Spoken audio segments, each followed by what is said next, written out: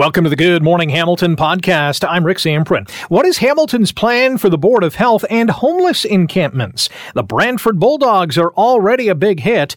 The new healthcare funding model between the feds and the province is taking shape.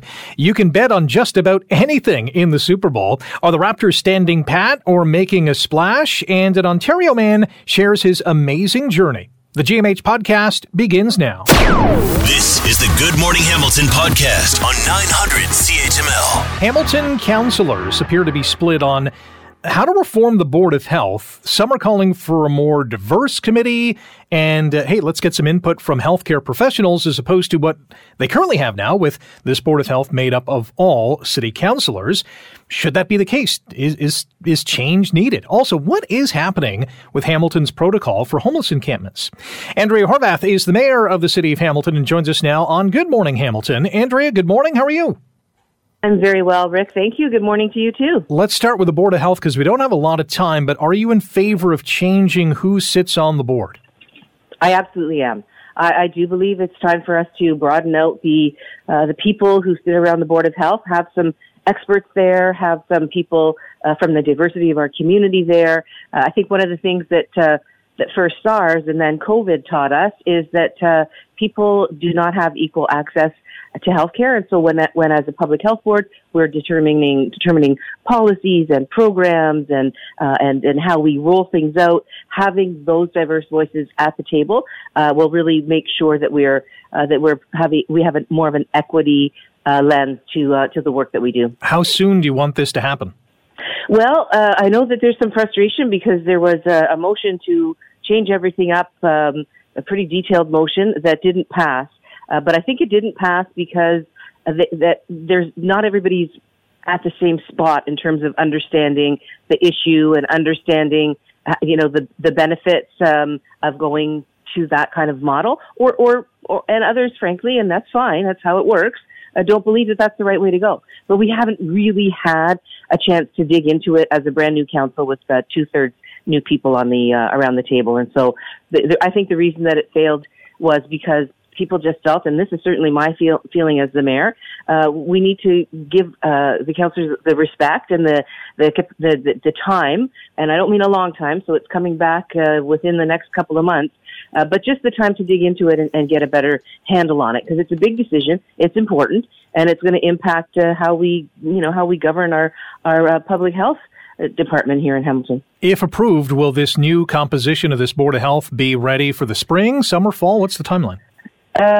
My recollection, and I'm just thinking off the top of my head now, is that it will come back to a committee in Q3. So that would be this fall, like after the summer, but before the end of the year. Want to switch gears because we have about 90 seconds. Homeless encampments. We had a chaotic meeting at City Hall on Monday. Obviously, a lot of emotion tied to this topic. Councillors, I understand, have rejected the current encampment strategy and want staff to create a new protocol. What is the go-forward plan? Well, in fact, the council decided to have a kind of a two-step process, or if you will, a bridge to the new protocol. We did pass a motion to have some engagement with frontline providers and people with lived experience to come up with new protocols. There was a sense that there hadn't been a robust enough consultation, so that is happening. But we are maintaining the staff recommendations to bridge us to that point. So the staff recommendations were in fact approved, but with the understanding and an amendment that requires the protocols to be developed through a consultative process. And yeah, it's a really heart-wrenching situation. Nobody should be houseless in our community. We know we have a lot of work to do when it comes to housing. People were passionate the other night. There's no doubt about it. But we can't move forward if we're just shutting each other down and yelling at each other and not allowing, a respectful dialogue to take place. And so let's hope we can get to some real solutions. So what needs to change for this protocol to work for everyone? Well, that's exactly what we're going to find out from the people that know best, which are the people on the ground in the system. I mean, that's the bottom line. There was a sense from folks that we didn't get it right, that the staff report didn't get it right. But we still need to provide the resources to address the encampment situation that we have in many of our public spaces, the parks especially, here in the city. And so this is, I believe this was a compromise. It's that let's put resources in the budget, make sure that we're committed to moving forward on addressing encampments and most importantly, trying to do that in a way that respects people's human rights, that's housing based in terms of that being the priority, housing and supports, and recognizing that people are traumatized. People don't want to be living on the streets. There are many reasons why people are unhoused, and not the least of which is we don't have the housing, we don't have the services, we don't have the wraparound services, we don't have the transitional housing. You know what we don't have. So this council is very committed to making some strides when it comes to the housing file as well as the services file. It doesn't happen overnight. We need to bridge ourselves to get there. Madam Mayor, appreciate your time today. Thanks for joining us. Absolutely my pleasure, Rick. Take care. Andrea Horvath is the mayor of the city of Hamilton. Big decisions to make in terms of the composition of the Board of Health as well as the Go Forward plan, the new protocol for homeless encampments in this community. You're listening to the Good Morning Hamilton podcast from 900 CHML. I can't even lie, as a Hamilton-born girl, this is just a little extra special win for me. What an opportunity. You've been renovated out of your facilities, and we're renovating you into our facilities, and we're so happy to do that. As you hear, Brantford councillors, and I'm sure all residents of Brantford, super excited to have the Bulldogs play in their city. We welcome you back to Good Morning Hamilton on 900 CHML. And hours after the city of Brantford agreed to become the home of the soon-to-be Brantford Bulldogs, season seat reservations are filling up fast. They're flying off the shelves. Yes, there is a huge buzz in Brantford, and rightfully so. Kevin Davis is the mayor of Brantford and joins us now on Good Morning Hamilton on 900 CHML. Kevin, good morning. How are you? I'm great, Rick. How are you? I'm good. Have you come down from Cloud 9 yet? No, well, maybe I'm down to Cloud 8. How crazy exciting is this? Well, I've lived here 41 years. I've been an elected official for 11. I have never seen anything like this in 4 decades that I've lived here in Brantford. It's just like unbelievable, the reaction. And, we're really looking forward to hosting the Bulldogs. And we're also looking forward to the fans from Hamilton coming and enjoying our city. It's not the city you think it is, but I'd say this. If you're interested, you better get on that website and reserve your season's tickets because they're going fast here in Brantford. Absolutely. BrantfordBulldogs.com is that website. Is there any inclination? I'm sure the math hasn't been done quite yet, but what is your sense on the economic impact this is going to have on the city of Brantford? Yeah, our staff did a preliminary assessment of that. It's in excess of $4 million and about $300,000 in direct wages. And that's just the direct impact. Doesn't include that multiplier indirect impact. So it's going to have a very significant impact, positive economically, for our community. Renovations are going to be made to the Brantford Civic Center. What are fans going to be able to experience when they get into that refurbished facility?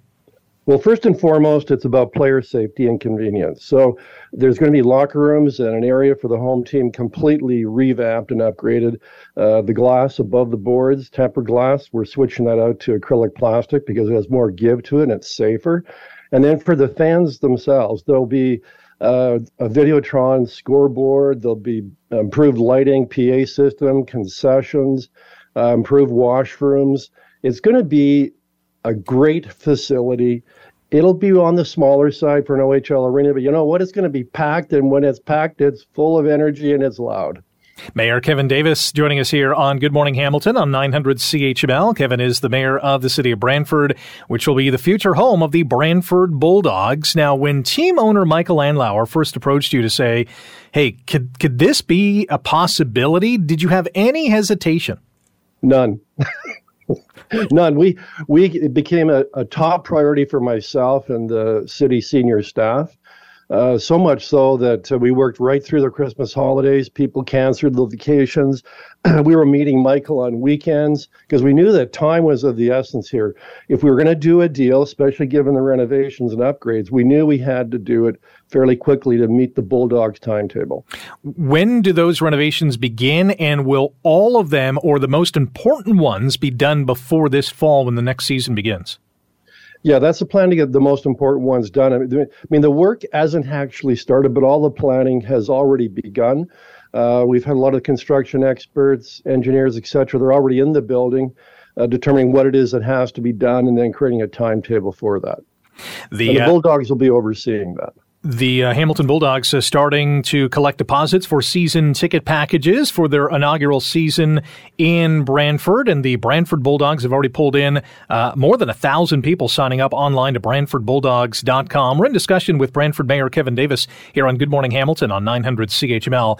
The old Brantford Alexanders of the OHL, they were in existence from 1978 to 84. What does it mean to have this level of hockey back in your city?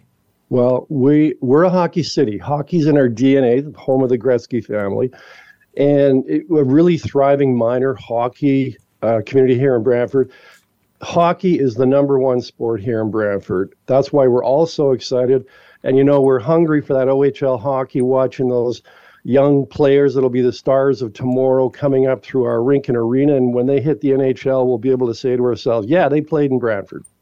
That's a great thrill. Absolutely. Plus, for a lot of the young kids in the community that love hockey, this is going to be very inspirational for them. They'll be practicing and playing some of their games right on top of the Bulldog logo, walking past the dressing room and the coaches area. So that'll inspire them to become better players and maybe one day playing professional hockey. That's really something that is tangible yet unmeasurable. You can kind of feel the excitement. You're seeing kids get involved. They're going to be buying jerseys and all that, but it's not really measurable unless, you see a massive boost in minor hockey participation in the next 3, 4, 5 years.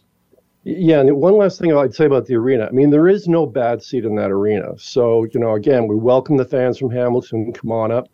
And so far as the Alexanders, that was back in the early 80s when Brantford was experiencing some really tough economic times, 25% unemployment, and we just could not afford to support and sustain an OHL team.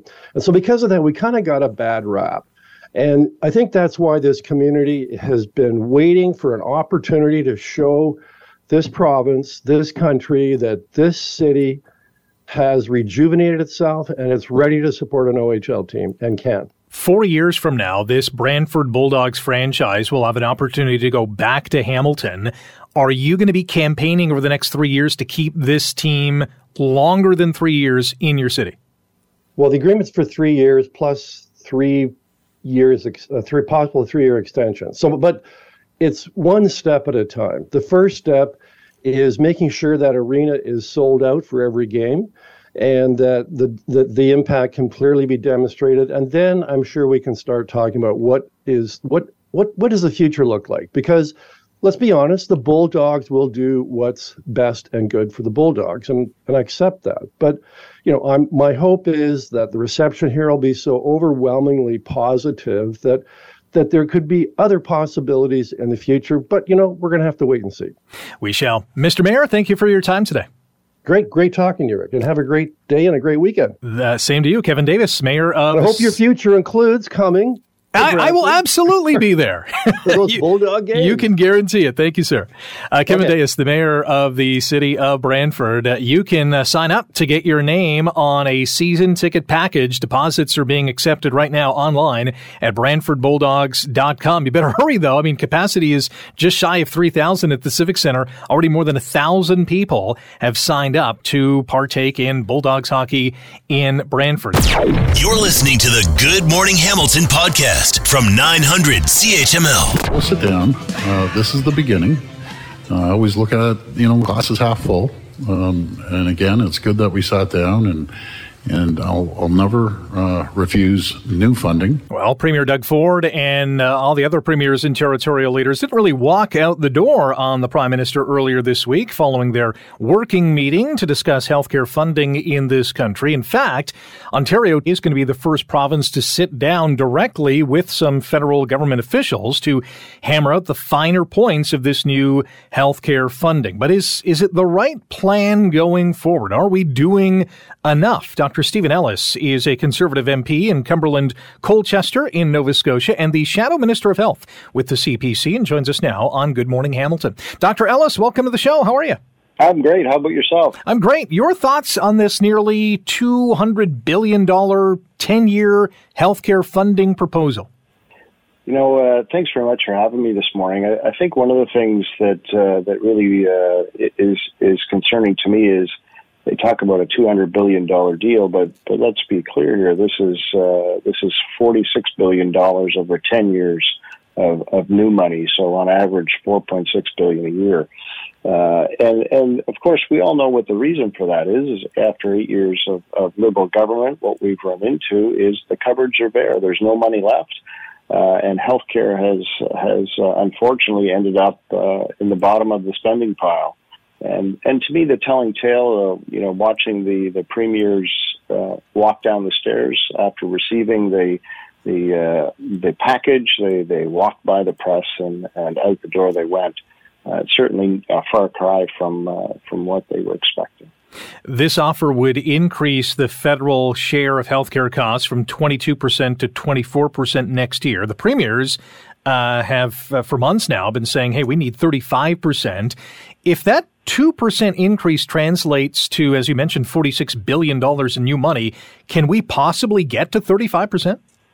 Well, I had an interesting conversation with our leader, Pierre Poilievre, yesterday, of course. And when we talked about it, it's going to be very, very difficult for us as conservatives to understand exactly where this fits. We'll have to sit down. We'll have to look very, very closely once we get elected and understand what the finances of the country look like. As you well know, I mean, the difficulty that we see with the spending of the Liberal government is, spend, baby, spend. Maybe that's the answer. But why healthcare has been left out in the cold? That's the difficulty that we run into, especially when, as I'm sure you know, 5 million Canadians are left without access to a primary care physician. 1.2 million people in Canada waiting for procedures, and the wait times from seeing a family physician, if you're so fortunate, to getting specialist treatment is the longest it's been in 30 years, which is over 6 months at the current time. Our guest on Good Morning Hamilton on 900 CHML is Dr. Stephen Ellis, Conservative MP, Cumberland's Colchester in Nova Scotia, also the Shadow Minister of Health for the CPC. We're talking about this healthcare funding proposal from the federal government to each of the provinces. And now, as we're hearing today in Ontario, we're going to have some of these one-on-one encounters and, federal provincial deals with some, as we've heard, strings attached. Is that something that your government, if in power, would include in these negotiations? One of the things that concerns us with this deal is the Ottawa knows best approach. And what we're seeing is this patchwork of care because the bilateral deals that they want to sign, perhaps akin to what they've signed with respect to childcare, which from our perspective, and speaking very personally on childcare, I have a daughter who has 2 young children who's unable to access childcare. And when we look at those programs that they've created from a very first perspective, that's not really the spirit of the Canada Health Act in terms of wanting to sit down with premiers and or provincial health ministers, understanding exactly what their needs are and how to fund that. I mean, I'll call it interference, or if we look at it in a positive sense, the funding from a federal perspective is really about that funding, the federal powerful funding that we can provide as a federal government. The most difficult thing, of course, is that it would appear the Prime Minister doesn't really want to sit down with folks and have those difficult conversations to understand what's going to work for perhaps Ontario or my home province of Nova Scotia, which sometimes are different. But in Canada, we do have a very collaborative attitude, and I certainly think, from our government's perspective, having those difficult conversations is the best way to move forward and to enable those the innovation that could exist by meeting with folks who are working directly with healthcare in the provinces and understanding exactly the direction that they want to go in their home province. And when they come up with good ideas, everybody around the country should know that. And when I talk to people often about the fact that provinces don't necessarily share their innovation with each other, not not because they're protective of it, but because they're so busy delivering care that they don't have that opportunity to actually say, hey, I've got a great idea here. This is maybe something you should do. So I think that those kind of difficult conversations need to be had, and then that's certainly a way forward for a Conservative government in the future. Dr. Ellis, I thank you for your thoughts this morning, and thanks for joining us this morning on Good Morning Hamilton. Enjoy your day. My pleasure. One last thought, if I might. If we want the real solution for healthcare, elect a Conservative government. Dr. Stephen Ellis, Conservative MP, Cumberland, Colchester, Nova Scotia, the Shadow Minister of Health. Premier Ford has said he's going to use this new federal money to hire more doctors and more nurses, elevate our home care system, invest in long-term care, all the right things to focus on. The question is, how much can we spread this money around to elevate all those really areas of need? You're listening to the Good Morning Hamilton podcast from 900 CHML. Massive part of the Super Bowl is betting on the big game. And my, oh my, there are going to be millions, if not billions of dollars wagered either legally or illegally on Sunday's matchup between Kansas City and Philadelphia. And literally, there are thousands of things on and off the field that you can wager on. Jason Logan is a senior industry analyst with sports betting website Covers.com and joins us now on Good Morning Hamilton. Jason, sports betting is big, but betting on the Super Bowl is on another level, right?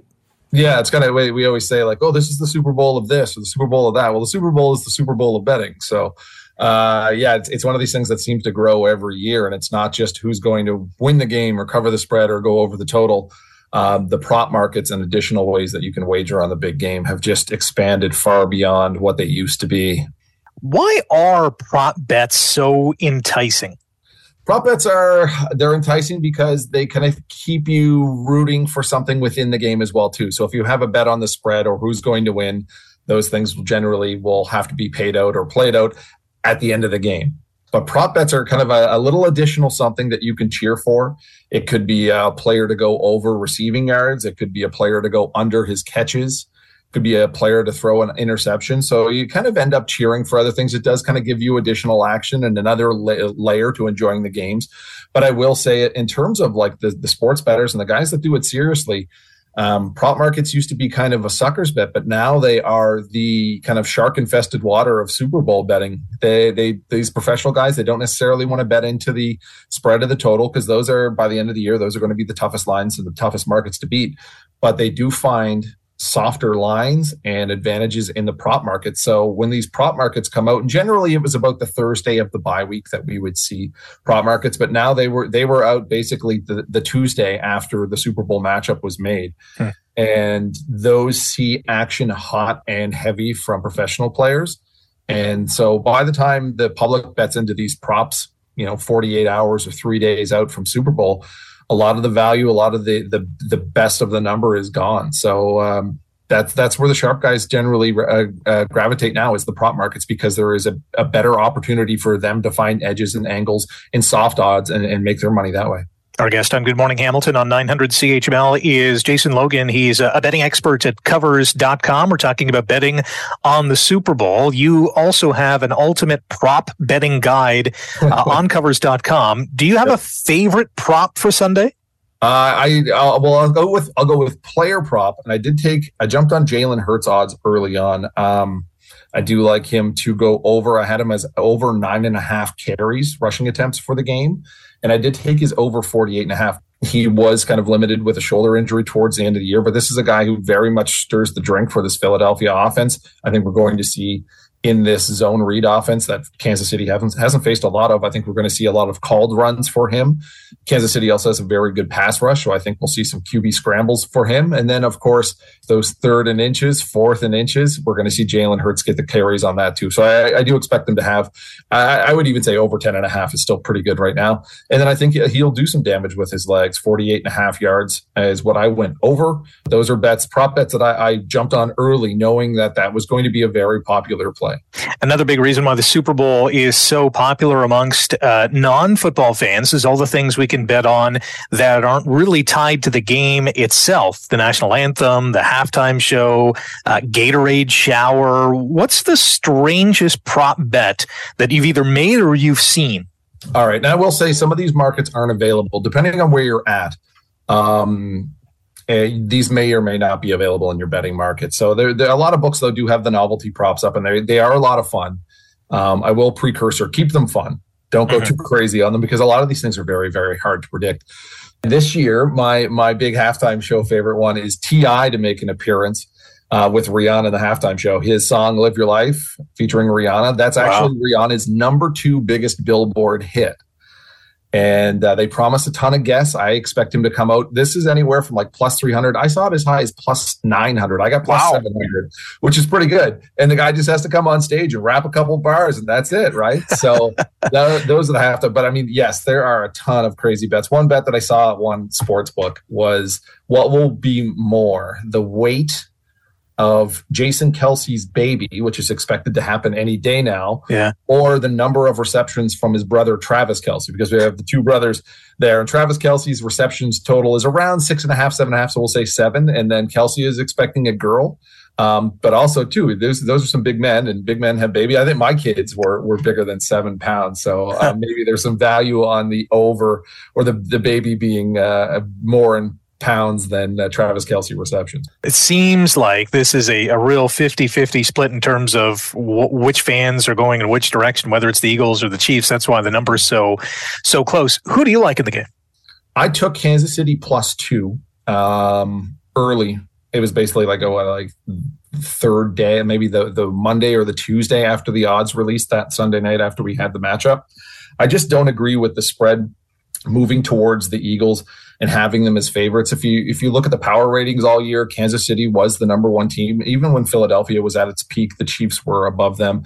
And then as we got into the championship round on Championship Sunday, there were look-ahead lines available for the sports books, and those look-ahead lines had Kansas City as a favorite against the Eagles.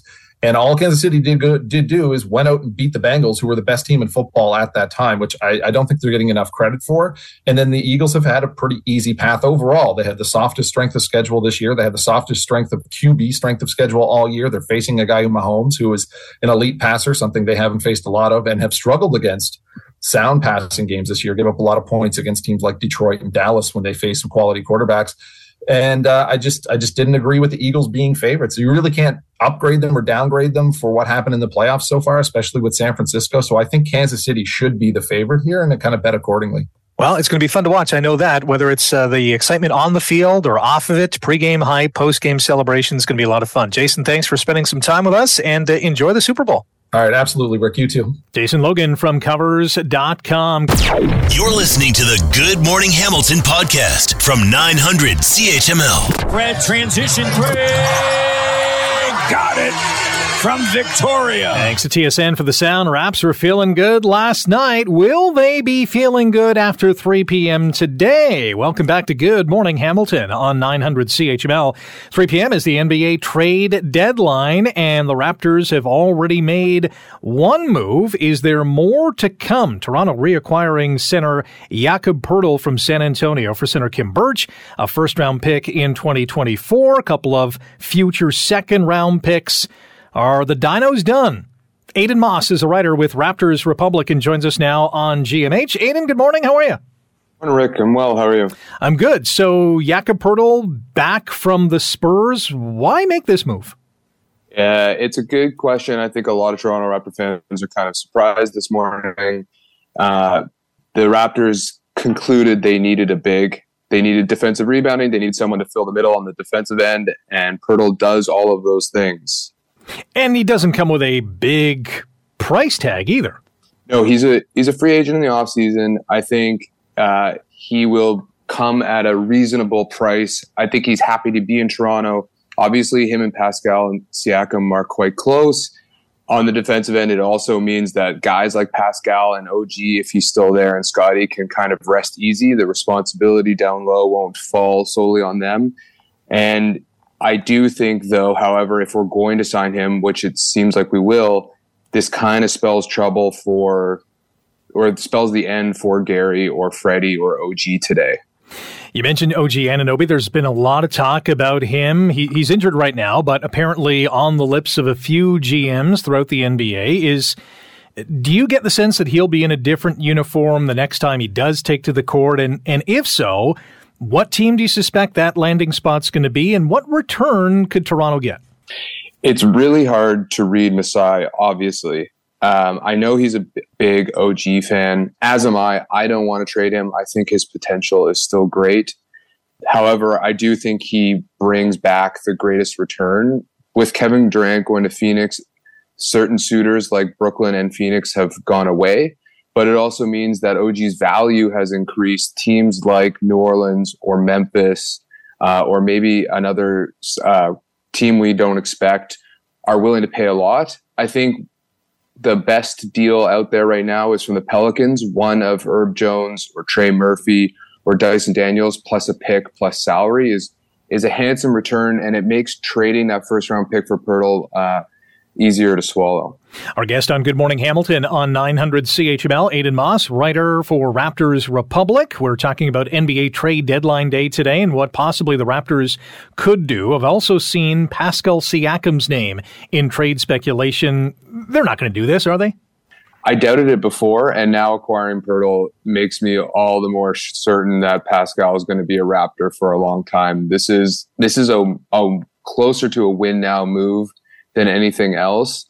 And Pascal and Poeltl's former relationship, I just think this is Masai telling everybody that the Raptors are here to compete now and into the near future. What are the Raptors shopping for if they're not done? Yeah, that's a good question. So they are always looking to extend outwards into the future contract-wise. So you have Fred VanVleet and Gary Trent Jr. who are going to essentially be free agents this summer, OG and Pascal the next summer, then Precious and Scotty. So there's a lot of people to pay. So they're going to be looking to acquire guys that are on good contracts moving forward. The Raptors desperately need depth. They need depth at the guard position, or at least guys that Nick Nurse is willing to play for extended periods of time. And they're looking for youth. So that's quite a small needle to thread, but I think that's what Masai is seeking. The Brooklyn Nets have been quite busy. 3 days after they traded Kyrie Irving to Dallas, they've dealt Kevin Durant to Phoenix. Certainly there's an arms race out west. Are you expecting one or maybe two other blockbuster moves today? Yeah, I think Denver feels like they are on the precipice of winning now. Memphis could go either way, but they have high aspirations. And New Orleans is also in a win now kind of space with guys like CJ McCollum at their peak of powers. And so I think they all believe, and the Clippers, I think they all believe that they have a legitimate chance, Kevin Durant or not. And so I would expect a lot of medium to high end moves still to come today. Even the Warriors might make moves with not having Curry for an extended period of time. Grab some popcorn. It's going to be fun to watch. And you can follow Aidan and all the other crew at Raptors Republic online with the trade speculation and the trades that come down. Instant analysis. RaptorsRepublic.com is the website. Aidan, thanks for the time. Enjoy the day. Thanks for having me, Rick. Aidan Moss, writer for Raptors Republic. Should be exciting time for Raptors fans and NBA fans whenever there's a trade deadline in any sport. A lot of hype, a lot of consternation and anxiousness from certain fan bases, and a lot of excitement as well.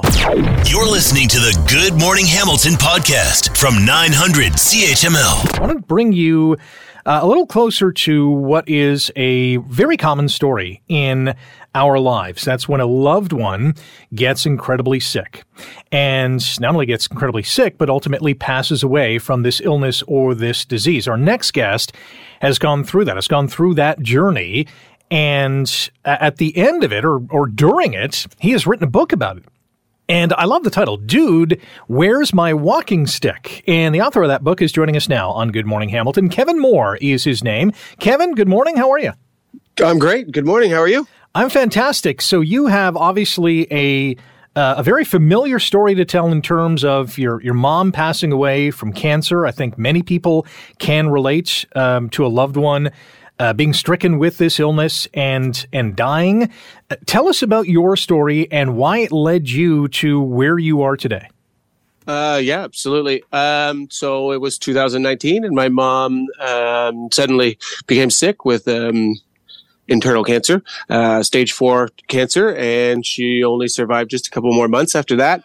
At the time, I was actually in New Zealand, like backpacking and living. And just before, maybe 6 months before this, she came and visited me. She really fell in love with New Zealand. She thought it was one of the best countries she's ever been to. So when she did actually pass away, I decided I don't know what to do. So maybe I should just try and go out into the bush and see if I can clear my head. So I flew back to New Zealand and I started a hike. It's called the Te Araroa. It is a national walking trail in New Zealand. And I ended up walking 1,304 kilometers over 69 days. Wow. And on this journey, I mean, how did it go? You're not just walking and kind of staring at the sunshine. Like you're probably in deep thought, I would imagine. Absolutely. That was the main point is I thought maybe I could clear my head by, putting myself out there.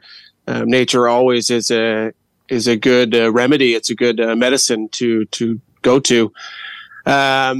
A big part of it was like how difficult it actually was. It was every single day I was walking. I had to carry all of the food, all of my supplies, all my sleeping gear, tent, sleeping bag, everything in order to live. And it was very difficult. It was very painful. Everything hurt. But that physical pain was really nothing compared to the mental pain I was going through. It did really help. It gave me a lot of time as over 69 days walking for up to 12 to 15 hours a day just to get to the next hut, get to the next place for a campsite. So I did have lots of time to clear my head. So how did the thought of, geez, you know what, I'm going to write a book about this, when did that come along? Well, I've always kind of like wrote whenever I travel just for a journal. It was basically just a daily thoughts and daily journal. And when I got back home, I had written journal the whole time through that hike. And then I thought maybe this will just help me process my grief a little bit more by putting it back into the computer and then going over it. And then a few people convinced me, why don't you try and publish that? And so I self-published the book. I went through all the channels that I had to do. And now the book, well, this was 2 years ago, the book was released and it did very, very well. I actually achieved #1 bestseller in Australia, New Zealand, America, and Canada in a few different categories.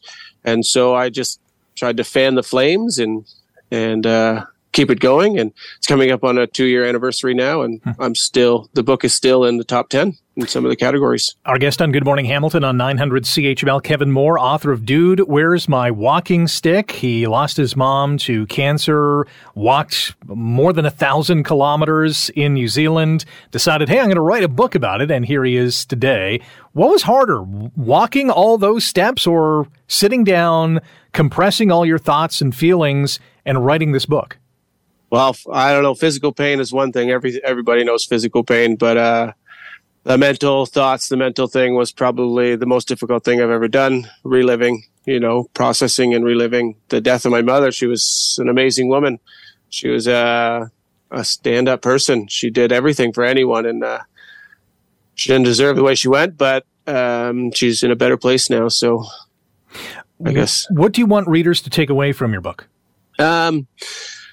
I guess I'd like to take away that, anything is really possible if you put your mind to it. I'm definitely not a writer. I didn't do so well in English class, but I put my mind to it, and really you can accomplish anything. Where can people get the book?